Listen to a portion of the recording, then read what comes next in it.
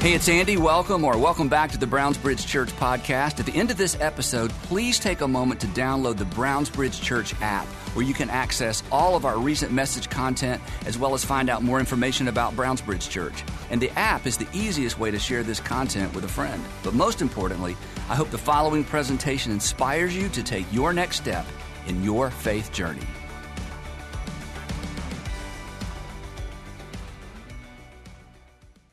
As you're having a seat, I want to ask you a question. Have you ever noticed how something can be really, really special to you, but to other people, it can just look ordinary?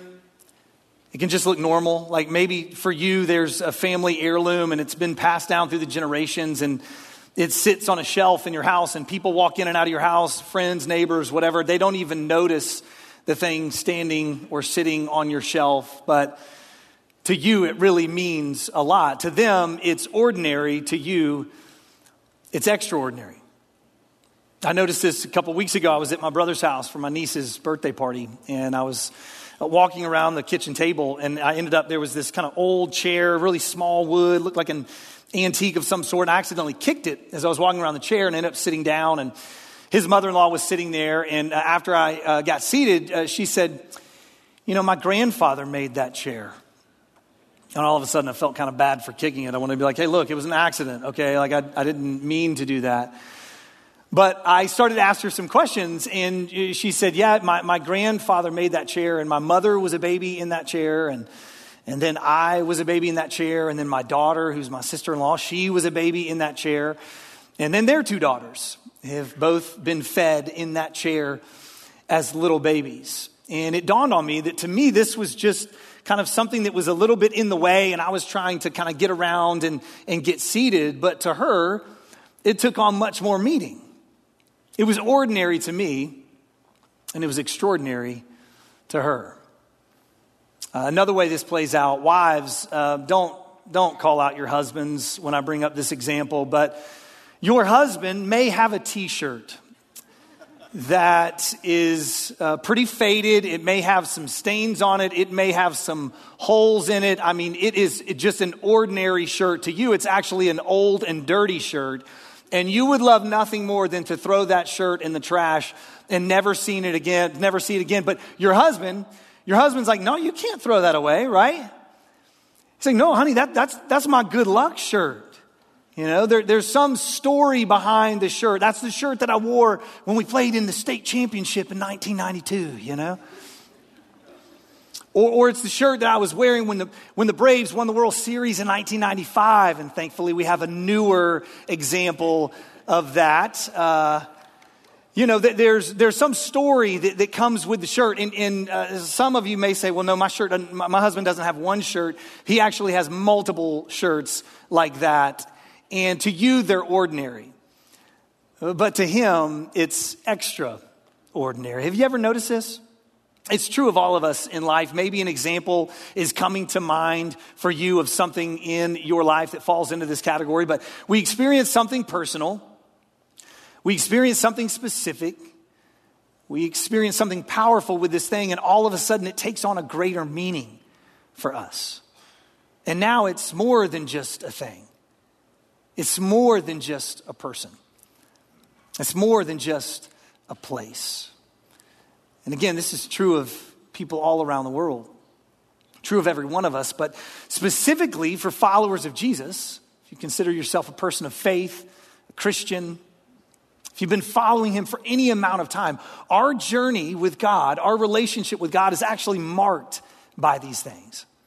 There's certain people, there's certain places in our lives that are ordinary to everyone else, but they are extraordinary to us because God has used those things in a specific way to grow our faith. We can all point to something in our lives that falls into this category. Maybe it's a certain place at college when you started going to that Bible study, and that's the place where you first put your faith and your trust in Jesus. And now it's no longer just a coffee shop. That's the place where your faith began. Maybe it's a certain song. You hear that song, and every time you hear that song, you're just moved because you're reminded of a season of your life when God really was doing something special, doing something unique, growing your faith in a unique way. Maybe it's a Bible verse, and to everyone else, they can kind of hear the Bible verse and they just kind of move on. But for you, that Bible verse has so much meaning because you heard it taught on one time, and it was in a specific season of your life when you needed to hear that very verse. And now what seems ordinary to everyone else and may be ordinary for everyone else is extraordinary to you. When God uses something in our lives, that's what happens. The ordinary becomes extraordinary. For me, one of the examples is a gas station. You curious to hear how a gas station has impacted my faith? It's actually at the corner of 316 and 29. If you're driving out to the Holy Land, Athens, Georgia, you'll pass this intersection, and there is a QT, a Quick Trip there. And it's really an ordinary QT. It's not even the newer version that has all like the fancy futuristic stuff. We're talking like 1993 Quick Trip. They've got the regular old griller items that are just rolling, the taquitos and the hot dogs all day, every day. It's just a normal old gas station. But for me, it means so much more. Here's why. The summer before my senior year of high school, I was playing football in Gwinnett County. And that summer, all the teams would get together and practice against one another. And the place where we were doing it was Decula High School, which was right down the street from said gas station. And so there was all this excitement in me. I couldn't wait. It was my senior year. There was so much anticipation. And, we're practicing these other teams. And so all I can think about is the fall. And it seems like it's a lifetime away. So we passed this gas station on the way over. And then when we're leaving, we actually stop at that gas station. Our coach buys us Gatorades and sodas after that first practice. And I just remember thinking this season's never going to get here. And every single week, every Tuesday night, we would drive out past this gas station. And I would be counting down in my mind. We're 1 week closer, 1 week closer, 1 week closer. And then the season starts, the fall gets going, fall semester of school, and we stop driving out there. And about 3 or 4 months later, I end up driving to Athens to see my brother. And when I do, I come up to that intersection and I see that Quick Trip, and I just think to myself, wow, 4 months have gone by. Like time has flown by. And in that moment, for whatever reason, I just thanked God for life. I thanked him for all he was doing in my life. My senior year had started, the football season had started. And I just gave thanks. God, thanks for all you're doing in my life. Fast forward about 4 months later, it's the spring of my senior year. And I'm driving up to Athens again, and I pass that gas station and I'm going, oh my gosh, I'm about to graduate high school. This is crazy. And once again, I just paused and said, God, thank you. Thank you for all you're doing in my life. I end up getting accepted to Georgia, and a couple months later in the summer, I drive up there for student orientation. I drive by the gas station, and again, I'm going, I can't believe it. My senior year's done. It seems like just yesterday that we were driving out there to practice against those other teams, and now a whole year has gone by. God, thank you for all that you've done. And as you can imagine, as I went through my years at the University of Georgia, driving back and forth from home and to see friends and up and down 316, I would pass that gas station, and every time I did, it would make me pause and thank God for life and all he was doing in my life. And over the last 20 years, as I've continued to drive back and forth, anytime I go by it, it just reminds me of the faithfulness of God. See, God took something ordinary and made it extraordinary in my life when his story intersected with mine. And there's so many different examples of this. Again, maybe you have examples in your life. And over the next 3 weeks in this series, we're going to look at something ordinary that turned extraordinary because it intersected with the story of God. We're going to look at the upper room. And if you're new to faith, new to Christianity, the upper room is the room where Jesus had his final meal with his disciples. And it really was a normal, ordinary, nothing special room. It was 4 walls and some furniture. There were thousands of rooms like this in Jerusalem in the first century. And it should have been lost to history thousands of years ago. Yet today, there are billions of people on the planet that are familiar with this one room. Why? How? Well, it's because the story of God intersected with it. It became included in the story of God, and all of a sudden it became extraordinary. One of the things that's so special about the upper room is the timing, where this takes place in Jesus' ministry. Jesus knew that the next day he was going to be arrested, he was going to be tried, and ultimately crucified.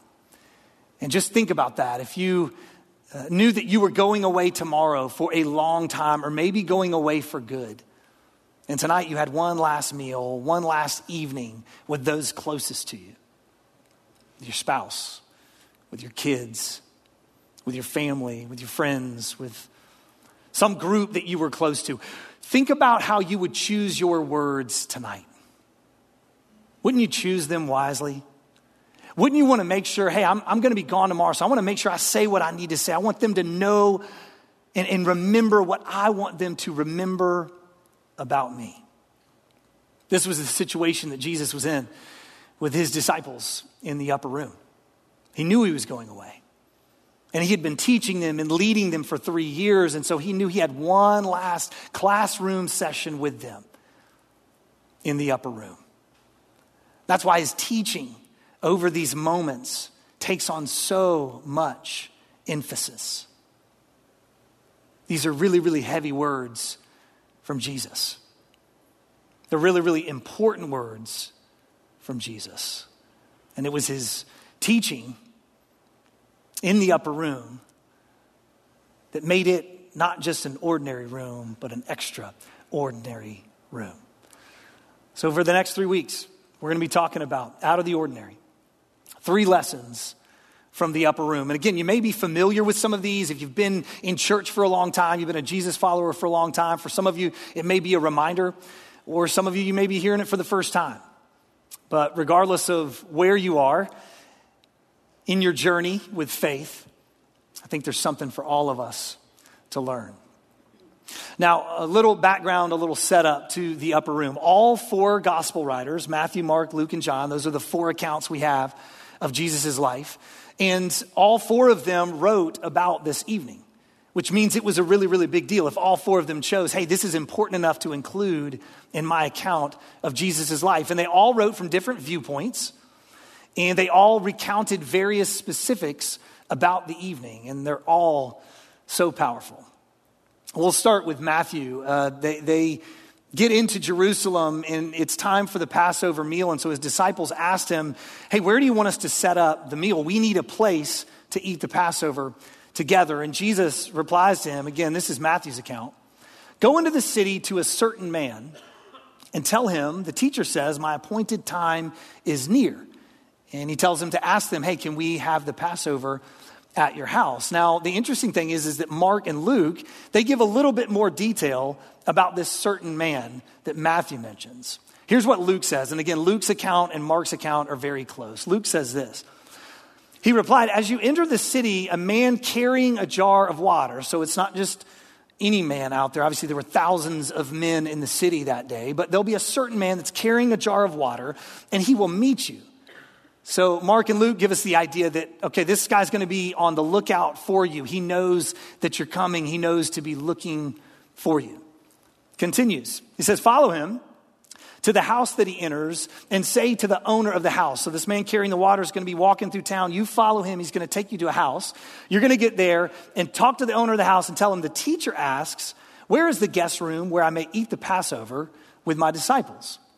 So it seems like Jesus has set all of this up on the front end. Somehow he's communicated, gotten it set up, and he's given his disciples the instructions.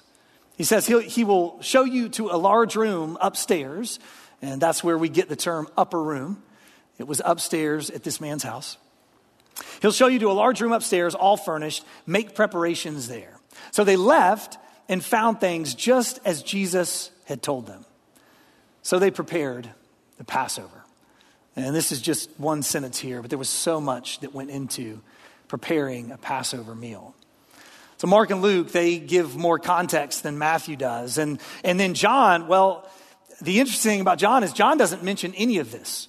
Here's how John gets into the upper room in the Last Supper. He just says the evening meal was in progress. That's all we get from John. No detail about a certain man, no detail about a man carrying a jar of water or going to the owner of the house or making preparations. He just jumps right in. Says the evening meal was in progress, which I love this because it shows the humanity in the Gospels. It shows the personality that they have. And to me, I think it shows that they didn't make this up. You know, critics of Christianity, critics of the Bible will say one of their arguments is, well, these were stories that were kind of concocted years later, decades later, centuries later, and kind of started this religion out of it. It's just made up stories. But if that was the case, you'd have to explain an instance like this and countless others throughout Scripture. This is not what you would do if you were making up a story. What do you do when you're making up a story? You got to make sure your stories match, right? So you wouldn't get together and go, okay, how are we going to, make this seem believable, And then have John just completely leave it out and just dive right into the meal. So again, there's just beauty in the personality and the humanity that we see in the Gospels. So we're going to go back to Luke for our first lesson from the upper room. And again, just for context, the disciples and Jesus have been making their way to Jerusalem for the Passover feast. And on their way there, they stopped in a little town called Bethany. This was the town that Lazarus was from. If you remember Lazarus earlier on in Jesus' ministry, he dies and Jesus shows up a couple days later and raises Lazarus from the dead. And then Lazarus just kind of went on with life, like living a normal life. And they're in Bethany and they're seated around the table having a meal. And it says that people just started showing up. The Gentiles started showing up. And they wanted to see Jesus, but even more than that, they wanted to see Lazarus. I mean, can you just imagine, like, okay, here's a guy that was dead and is now alive again. It's like, we want to talk to that guy. I want to hear, like, what was his experience like? And so the disciples and Jesus are sitting there having this meal and all these people are showing up. There's all this popularity. They're really gaining steam. Everything is up and to the right for the disciples and Jesus. And the disciples are thinking, oh yeah, here we go. And then they make their entrance into Jerusalem. And you may remember this from when you were a child and you were growing up in church and you used to wave the palm fronds on Palm Sunday. Historically, it's known as Palm Sunday in the church, but this is when Jesus and his disciples made their entrance into Jerusalem, and everyone was cheering and they were shouting, Hosanna, Hosanna, Hosanna. And again, the disciples are probably thinking to themselves, yes, this is it. Finally, things are taking off for us. It's up and to the right. So they get into the city and the disciples make preparations for Passover. The sun sets and the meal begins. And one of the first things Jesus does at the meal is he introduces this idea that the church has known for the last 200 years as communion or the Lord's Supper. He takes the piece of bread and he says, from now on, you're going to remember me when you eat this bread. He takes the cup. He says, from now on, you're going to remember me when you do this. And the disciples are thinking to themselves, oh yeah, here we go. Everything is up and to the right for them. And then all of a sudden, Jesus says, one of you is going to betray me. And it's like a record scratch.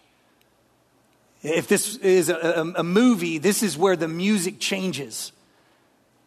Everybody starts looking around the table like, wait a second. One of you is going to betray me, Jesus says. Luke documents it this way. They began to question among themselves which of them it might be who would do this.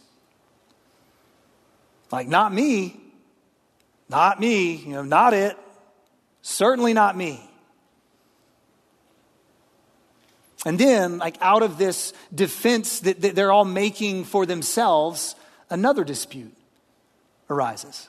Luke continues. He says, a dispute also arose. So while they're saying, hey, not me, not me, not me, they also start disputing or arguing about among them as to which of them was considered to be greatest. And this word greatest here means precedence. Who takes precedence over the others? Who's the best? Who's better than the rest? So not me, not me, not me turned into look at me. Wait a second, look at me. Wait a second, look at me. And I don't know how it played out in that conversation, but I'm guessing John might have been like, hey, I'm the disciple whom Jesus loved. That's the way John referred to himself when he wrote his gospel, which is another funny human part of his gospel, is he wouldn't ever say the disciple John. He would always say the disciple whom Jesus loved. So John's probably making that argument with the other guys at the table. And then Peter jumps in and he's probably like, well, didn't you hear Jesus a couple weeks ago when he said, Peter, I'm going to build my church on you. So, Jesus is going to build his church on me. So I'm probably the greatest, guys, okay? And then Judas jumps in. He's like, well, hey, listen, I'm about to... No, he probably didn't do that. Judas had other plans. Meanwhile, Jesus is listening to this take place. He's sitting there at the meal, and I can only imagine, but I'm guessing that his head was probably in his hand, and he's like, you guys, really? Like, really, John? Really, Peter? Really, Matthew? Matthew, you were a tax collector. I don't think you need to be arguing at all. Like, I rescued you and saved you and called you to come follow me out of being a tax collector. And you're going to jump in this argument as well?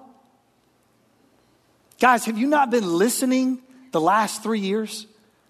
As we traveled the countryside and you've heard me teach and you've seen me care for the least of these? No idea what Jesus was thinking in that moment as they're arguing who's the greatest. But what's interesting is, don't we all have a tendency to do this? At times in our lives, we will feel the need to promote our greatness. We'll feel the need to maybe make ourselves look a little bit smarter, a little bit better, a little bit stronger, a little bit greater. I did this while I was preparing for this message. How twisted is that? A couple of weeks ago, we're at a big meeting with all of our staffs from all of our churches, and they were doing this thing on stage, and it was just killing it. It was great. It was going great on stage, and I start to text someone on my team that, hey, like I kind of helped. That was my idea. I kind of helped create that, like what's going on, what everybody's laughing at, everybody's enjoying it so much. Just so you know, I kind of had something to do with that. I literally crafted this text. I wrote the whole thing. And thankfully, before hitting send, I thought about it. I highly recommend thinking before you hit send. That is if you get nothing else today, that's something you can take with you. But literally, it dawned on me. I'm like, oh my goodness, this is exactly what I'm about to speak about. This is what we do. We try to promote our greatness. We try to make ourselves look a little bit bigger, a little bit better, a little bit stronger. I don't know how it plays out for you. Maybe it's in conversations with others. Maybe it's at work, in the break room, over email. Maybe it's the humble brag on social media, like we're living our best life, #crushing it. Oh yeah, But we're all tempted to do it. Exactly what the disciples were doing, sitting there with Jesus. And Jesus had already been tempted in this way. If you rewind in Luke's account, in Luke chapter 4, Jesus is in the desert. He's being tempted by the devil. And the devil keeps saying to him, if you're the Son of God, prove it. If you're the Son of God, prove it. Prove your greatness, Jesus. He was tempted multiple times in this way. And so he knew what you and I face. And he knew what the disciples were facing in this moment. And so he responds to this argument that's going on. Jesus said to them, the kings of the Gentiles lord it over them. This word lord here is the idea of mastery, of control, of manipulation. It's the idea of a puppet master, with the strings, kind of moving and shaping and manipulating. And it's lording it over them for their own satisfaction, for their own good, for their own benefit. They lord it over them, and those who exercise authority over them call themselves benefactors. Now, this word here means that they do it for the good of the others.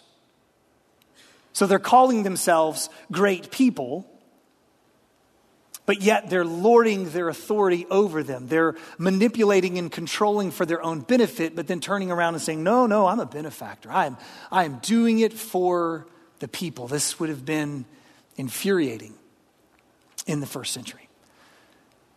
But this This is the way the world works, isn't it? Not just the first century.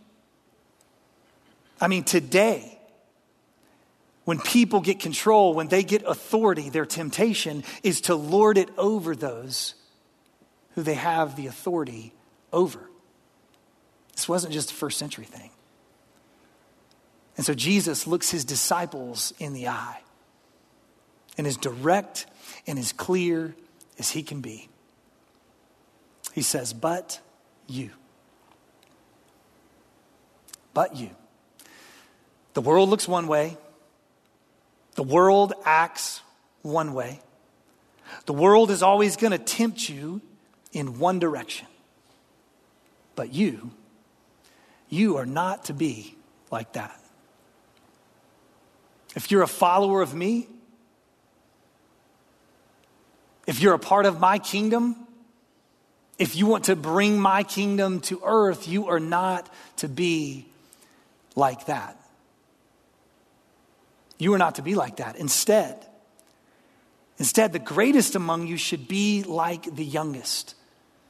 And in this culture, age brought with it respect and authority. In fact, age would trump a lot of other things and conditions in life. Not so in our world today as much. But back then, if someone was older than you, then you owed them respect and you owed them authority. And Jesus is flipping things upside down here. He's saying, hey, if you're the greatest, you need to act like the youngest. You need to look at everyone else in the room with respect and authority. The greatest of you should be like the youngest, and the one who rules like the one who serves. If you rule, if you should have some authority in life, you should serve. You shouldn't be able to tell the difference. For them, this was a massive, massive difference. Those who ruled looked a lot different than those who served. They may have even been surrounded with servants at this meal. They would have had a physical representation of this right in front of them. And Jesus was saying, if you rule, if you have some sort of authority, you should be like one who serves. You shouldn't be able to tell the difference. This reminds me of that show, Undercover Boss. Has anybody seen that show at some point? It's in its 11th season. And some of you may be like just huge fans of Undercover Boss. Maybe you've never seen the show at all. But the premise is this, that they take the CEOs and presidents and founders of these huge companies, Fortune 500 companies, and they disguise them. They'll put on a wig, they'll put glasses on, makeup, whatever it is, and then they send them to the front lines of the organization. And they end up filming the whole thing. They'll tell the employees that, hey, we're going to do this documentary. They'll make up some sort of story as to why all these cameras are here and why this new person's coming in. Like, hey, we're going to shoot a documentary on how we train our people. And so they show up, and then you just, there's so many great moments in a show like this. But I love it particularly when the manager, is like introducing some of the new stuff to the person, and they like start to get on to them. They're like, hey, you're not doing that right, and it gets a little heated, and like you're thinking to yourself, oh my goodness, this is the CEO of the company that they're talking to that way. Your palms start to sweat a little bit for that person. Like, are they going to have a job when all this is said and done? And then the other piece is that the CEO will oftentimes talk about how hard the work is and how much more respect they have for the people in their company. But what's so amazing about the show is that the CEO is the greatest. They're the greatest in the company. They're the greatest in the company, but employees can't tell because they're serving. They're the greatest in the company. They're the CEO, they're the founder, they're the president. But employees can't tell because they're serving. And Jesus is saying that's the way your life should be. That's the way your life should be. Be an undercover boss. Don't spend your life trying to prove how great you are. You will be tempted in that direction, guaranteed. Every one of us will be. But instead, prove how great you are by how much you serve. Jesus is saying, hey, wherever you're the boss, wherever you're the boss, don't give it away. Don't give it away. The one who rules should be like the one who serves. And you may hear that and go, well, I'm not the boss of anything. Well, you're the boss of something. You have influence somewhere in your life. You have spheres of influence in your life. Some sort of authority. And Jesus is saying, whatever authority you have, use it to serve others. One of the ways this plays out for me is as a dad. I've got 4 sons, and I catch myself, when I think about it in these terms, I catch myself all the time trying to I look like one of my sons, and I'm like, okay, I want to impart all this life knowledge that I have, because I've lived a lot of years and I've kind of figured a lot of things out. And the temptation is, let me show how great I am to my son. And what I'm discovering is a better question to ask is, how can I serve my son? What would it look like to serve him in this moment? Not make it all about me and, hey, when I played high school football and, when I, listen to this story from way back when, it's, how can I serve my son in this moment? That's what Jesus is talking about. And again, I don't know where you're the boss. I don't know where this would play out for you. Maybe it's with your kids. Maybe it's with your spouse. Maybe it's with a group of friends and you're hanging out and you're tempted to do that humble brag. You're tempted to make yourself look a little bit better, a little bit stronger, a little bit greater. Instead, ask the question, what would it look like to serve the people at this table? When you do this, you will live out of the ordinary. We know what the ordinary looks like. Living in Jesus' kingdom is out of the ordinary. A great example of this every week around here is the hundreds and hundreds of people who serve in our environments and throughout our halls. They serve students, they serve kids, serve adults. And I could share a bunch of different stories about some of the amazing undercover bosses that we have here at Browns Bridge. I want to share one with you this morning. Mr. Gary has served for years in Upstreet. And he is a greeter, which means he's at a certain grade, at a certain room, and he checks all the kids from that grade. He checks them in, has his clipboard. In fact, Gary was the greeter for my twins when they went from kindergarten all the way up through 5th grade. And he just finished his fifth graders this past year. And Gary thought, okay, I'm done for a while. I think, I need to do something different, or I don't know if they need me anymore. And then he got a letter from one of the girls that was checked in every week by him in Upstreet. Here's what she wrote. Mr. Gary, 2 R's. I love that, by the way. Mr. Gary, thank you for always checking me in since I was 5. Thanks for being a smiling face every Sunday. You really make Browns Bridge feel like home. From Sarah. Sarah just moved into the 6th grade. And from kindergarten to 5th grade, Gary checked her in. And so she wanted to thank Gary for what he did. And I imagine Gary's had some important roles through the years. He's probably had some important jobs, and he's probably been the boss of a lot of different things. But my guess is if Gary could stand on this stage today, he would say none is more rewarding than this right here. Be an undercover boss. Find a place to serve.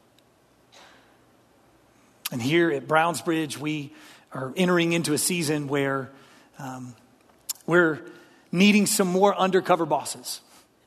In just a few months, we'll promote our students in the summer. And this fall, we'll promote all of our Upstreet age kids, our Wombaland age kids. And so we're in a season of recruitment for our next wave of volunteers. And I want to ask you as your pastor, if you call this church home and you're not serving anywhere, would you be an undercover boss? Would you step up and serve in some way? We've got a variety of different roles. You may say, well, I can't be a small group leader. That's fine. You say, well, you know what, I really want to stand out front and just greet people. Well, you can do that. We've got, if you want to be a smiling face, if you want to be a small group leader, or if you want to be back in a room by yourself, serving, with no one else, we probably have an opportunity for you as well. There is an opportunity for everyone. So we're going to put a QR code up here. I want you to scan this QR code.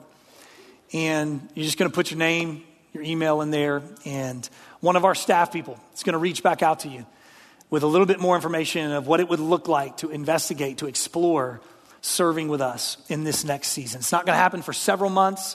You don't start until the summer or until the fall. And this is not going to commit you to anything. This is just going to get you more information about what it would look like. Take advantage of one of those opportunities to be an undercover boss every Sunday here at Brownsbridge. If you're watching online today, we want you to participate as well. You can go to brownsbridge.org/serve, brownsbridge.org/serve, or you can scan this QR code as well. But we want this for a couple reasons.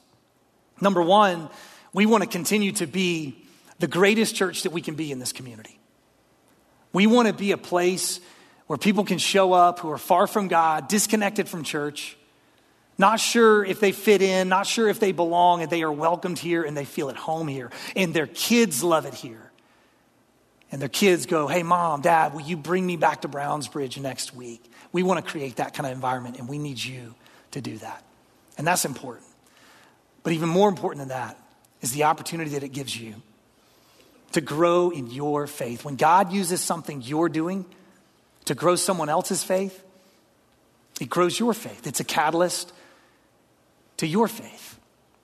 And we don't want to miss out. We don't want you to miss out on what it could do in your life and in your journey as well. So be an undercover boss. Live out of the ordinary. Let me pray for us. God, thank you for these scriptures, these accounts of Jesus' life, the detail, the weight of them is just extraordinary, God. And thank you that you preserved them for thousands of years, that we could peer into them today and learn from them today. And God, what a challenging statement you made when on the night before your death, you told your disciples, the greatest among you will be like the youngest, and the one who rules like the one who serves. As followers of you, we want to do this. We want to live this out. But we just confess that we can't do it on our own. We need your help. We're all tempted to make our name great, to make ourselves better. And we need your help to live this out. So God, wherever we are today, would you help us to take those steps and to follow you and to serve in that way. In Jesus' name, amen.